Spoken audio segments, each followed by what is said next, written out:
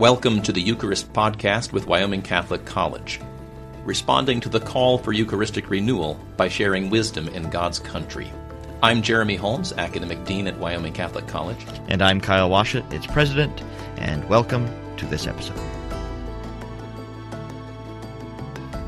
In our very first episode, when we talked about why we at Wyoming Catholic College are very excited to join the year of Eucharistic renewal and respond to the crisis of faith of our times, we said we were excited for two basic reasons. First, we work on this technical language with our students all the time. We have these conversations showing how the Church's seemingly abstruse language is actually just capturing every Catholic's real living experience of the Eucharist. And we have that conversation in an especially vibrant way here at Wyoming Catholic College because we have both the Western and Eastern liturgical traditions of the Church present and active on campus.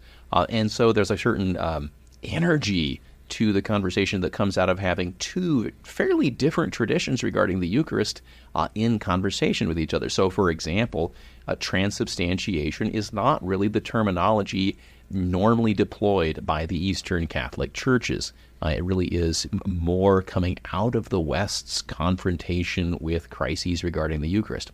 So we were very excited for the first part just to bring to you the conversations that we have the opportunity to have year in and year out. And to this point in the series, we have done that. We have talked about transubstantiation and substance and accidents and these technical words. We have showed how that reveals the mystery of the Eucharist as intimacy, the mystery of the Eucharist as to be adored, the mystery of the Eucharist as sacrifice.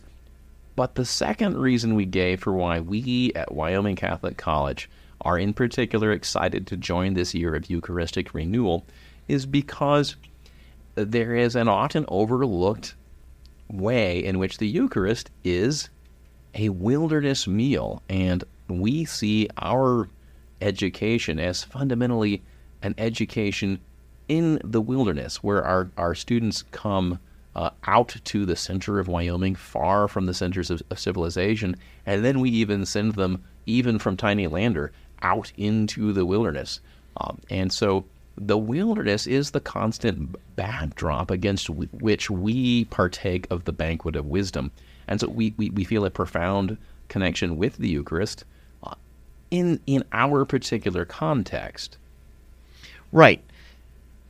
And there, to understand why the wilderness and the Eucharist go together so well, it's worth drilling a little bit more into the scriptural story about the wilderness and the Eucharist. Right, particularly going back to the Old Testament. So there, I think, in fact, we can go back to the very beginning. Because the very beginning of the Old Testament is fundamentally a story about eating outside. Adam and Eve, they're in a garden. They're told, don't eat this thing. They do eat this thing. And they're cast out of the garden into the wilderness, into uncultivated land. And from then on out, and maybe it's because here at Wyoming, having the experience of traveling through uncultivated land and being hungry, this especially strikes me.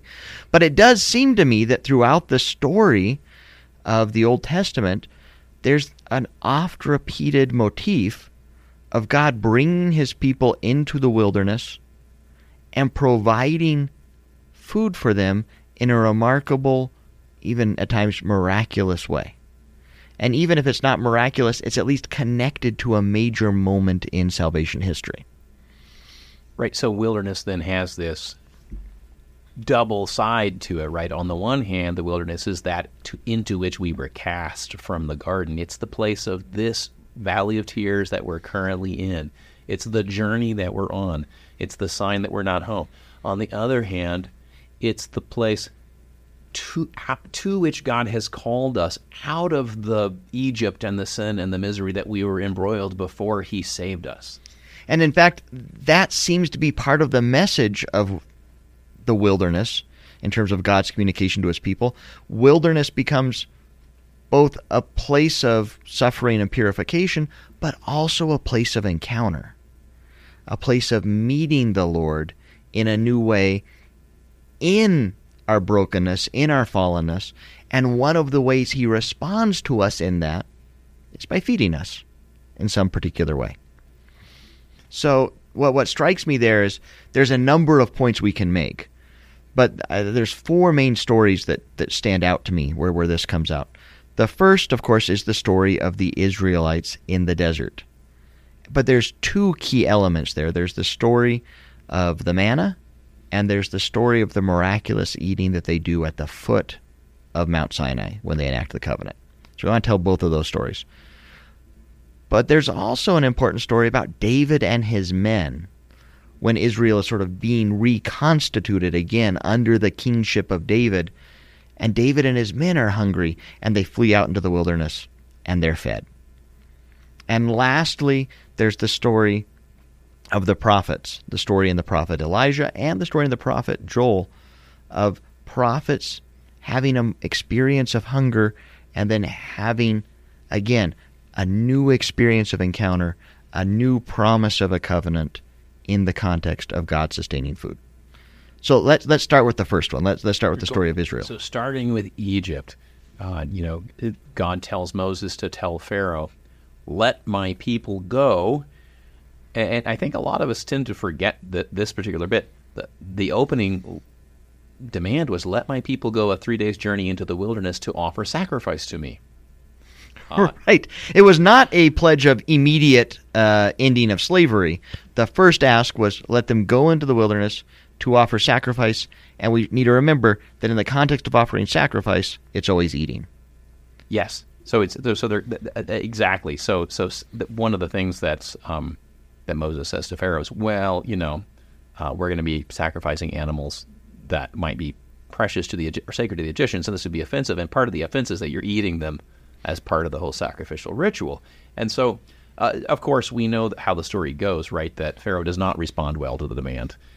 God comes in with the 10 plagues and brings judgment, as he says, on the gods of Egypt, and eventually Pharaoh, drives them out of Egypt, and we have the whole crossing of the Red Sea, and that whole scene, which has been, sort of the favorite moment for Old Testament movie makers, but in the end, they do what God originally demanded. They come out into the wilderness, arrive at Mount Sinai to offer sacrifice to the Lord. What's striking there is that there's a period when this narrative is a little bit hard to understand when the manna starts coming to Israel. Does it come before Mount Sinai or does it come after Mount Sinai? Mm-hmm. And the story and the way it comes together, it's a little bit unclear. Because they're wandering in the desert and they get hungry and they're already wishing that they were back in Egypt.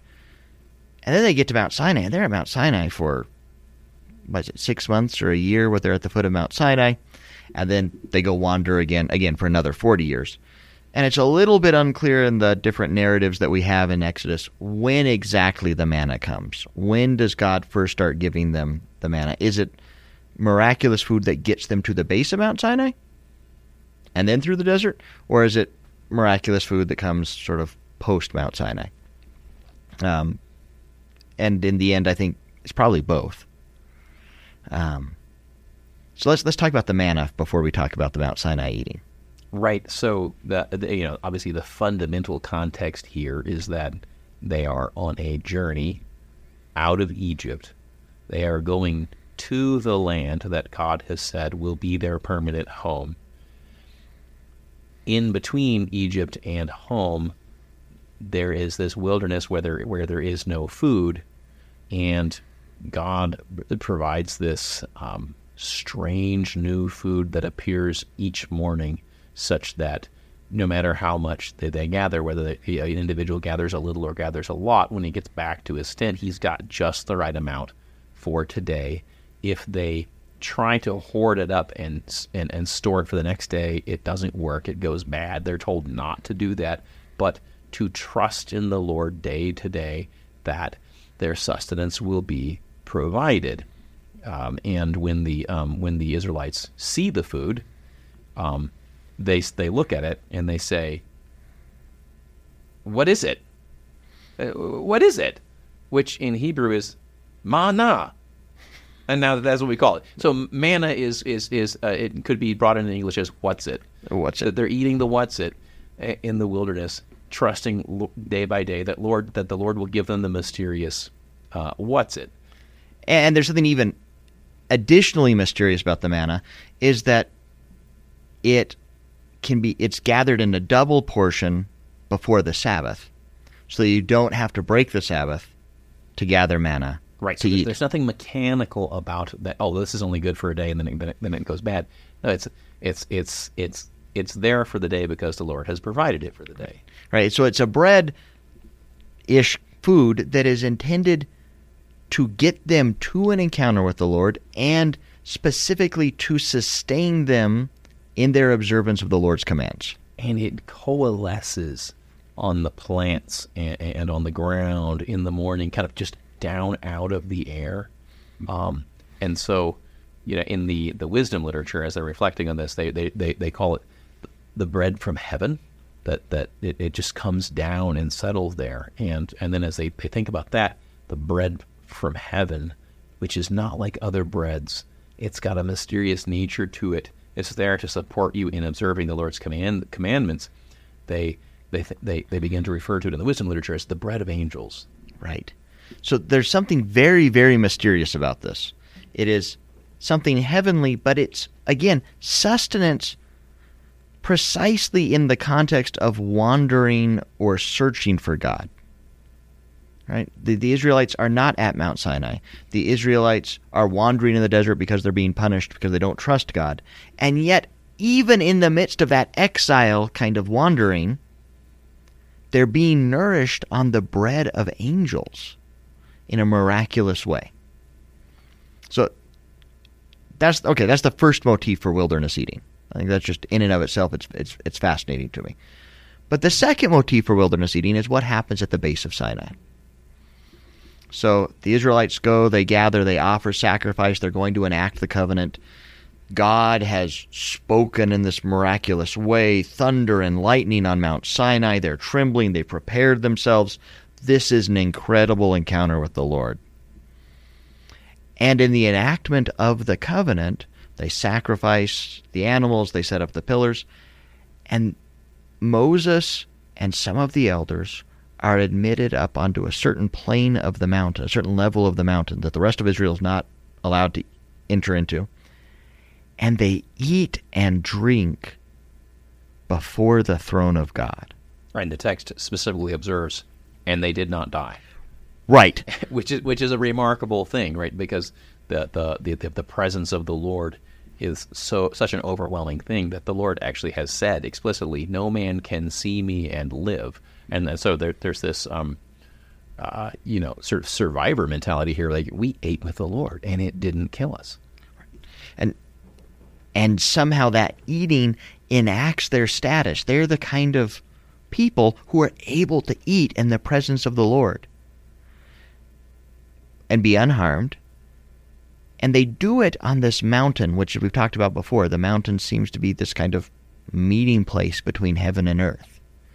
That God comes down and Israel goes up, and there's this point where God's resting his feet on the sky above the elders, and they're eating together. And it's not clear, have they entered into heaven to eat, or has heaven come down to the mountain for them to eat before it?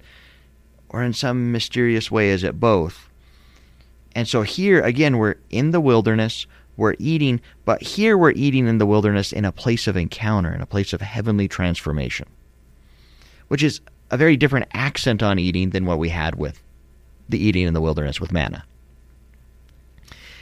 And yet, what God tells Moses to do is he instructs him to build the Ark of the Covenant and build this tent of meeting, which in a certain way is a kind of portable Mount Sinai. They're able to carry Mount Sinai around with them in this tent of meeting, so that the encounter with God that happened on Mount Sinai can stay with Israel as they journey throughout the wilderness. So they can go up into this meeting place of heaven and earth even when they're not on the mountain. Mm-hmm, mm-hmm. I like that. The portable Mount Sinai. Moses coming down from the mountain can kind of bring it with him. That's right. And so as we head towards the Promised Land, if everything goes according to the plan, there are some edits to be made to the plan in light of what Moses finds when he comes down to the mountain, but the plan is that we're not going to go to the land of promise, leaving Sinai behind us. Right. But that the land of promise is going to become the land of permanent encounter. And there's various things about the building of the tent that echo the first creation, that echo Mount Sinai and the cloud of God's glory coming down. There's a kind of re-entering into a Edenic-like encounter with God, like what happened on Mount Sinai, like what happened before Adam and Eve blew it. Here now at the tent of meeting, there's something that's echoing of that. And importantly, one of the key details that Moses lays down is that you need to have a particular altar built in connection with the tent of meeting, on which you place 12 loaves of bread, which will themselves serve as a perpetual sign of the covenant sacrifice that was enacted and eaten with God on Mount Sinai, and that will be eaten every Sabbath by the priests in the tent. So that all of a sudden there's this ritual reenactment of eating this bread on the Sabbath in the presence of the Lord, which has both echoes of eating the manna in the wilderness, but especially echoes of eating in the court of heaven on the mountain in the sacred place. But the other thing that's really interesting about the tent of meeting that Moses builds is they're supposed to keep a jar of manna in the sanctuary. Mm-hmm. Mm-hmm. And again, somehow the manna, which was this bread that was eaten in the wilderness when they were away from God, is also to be kept in the sanctuary. That both of these elements of eating that's symbolized by the bread of the presence and the eating that happens with manna are both somehow parts of this re-encounter with God on Mount Sinai in the tent of meeting, echoing back to Eden. And here we start to get the sense that I get so often with the Old Testament, that we are seeing one thing over here and one thing over there and another thing over in that place, but they're all angling towards a single reality reflected in the various ones. It's as though a mirror dropped on the ground and shattered into a few pieces that all landed on the ground at slightly different angles, and they're all they all reflect the same thing. But you see one reflection over here, one reflection over there, one reflection here next to me, and so in the manna, in the showbread in the tabernacle, in the eating at Sinai, we've got these things that in the story are various, but they seem to be converging on one reality. Right. Some reality where we're going to have a kind of re-entrance to the way God was present to Adam and Eve in Eden, at least the hope, the longing for that. We're going to go back to that. We're going to have a relationship to Him that's not characterized by wandering in the wilderness, but of being with Him face to face in some way. And we will eat with Him. And yet at the same time, this eating will recognize that we've been wandering in the wilderness. Right? Yeah, right. It's not only our coming to the end of the journey and being with the Lord, it's also our sustenance along the journey to eventually being with the Lord in the land of promise. Right. So here all of a sudden we're imagining a meal that's a return to what things should have been, that both gets us there and celebrates the fact that we're there. And you're like, what possible food is this? What possible food that sustains us in our purifications, that enables this encounter with God, and restores us to a dignity that we have lost. Thank you for listening to the Eucharistic Podcast at Wyoming Catholic College. To learn more about Wyoming Catholic College, visit wyomingcatholic.edu.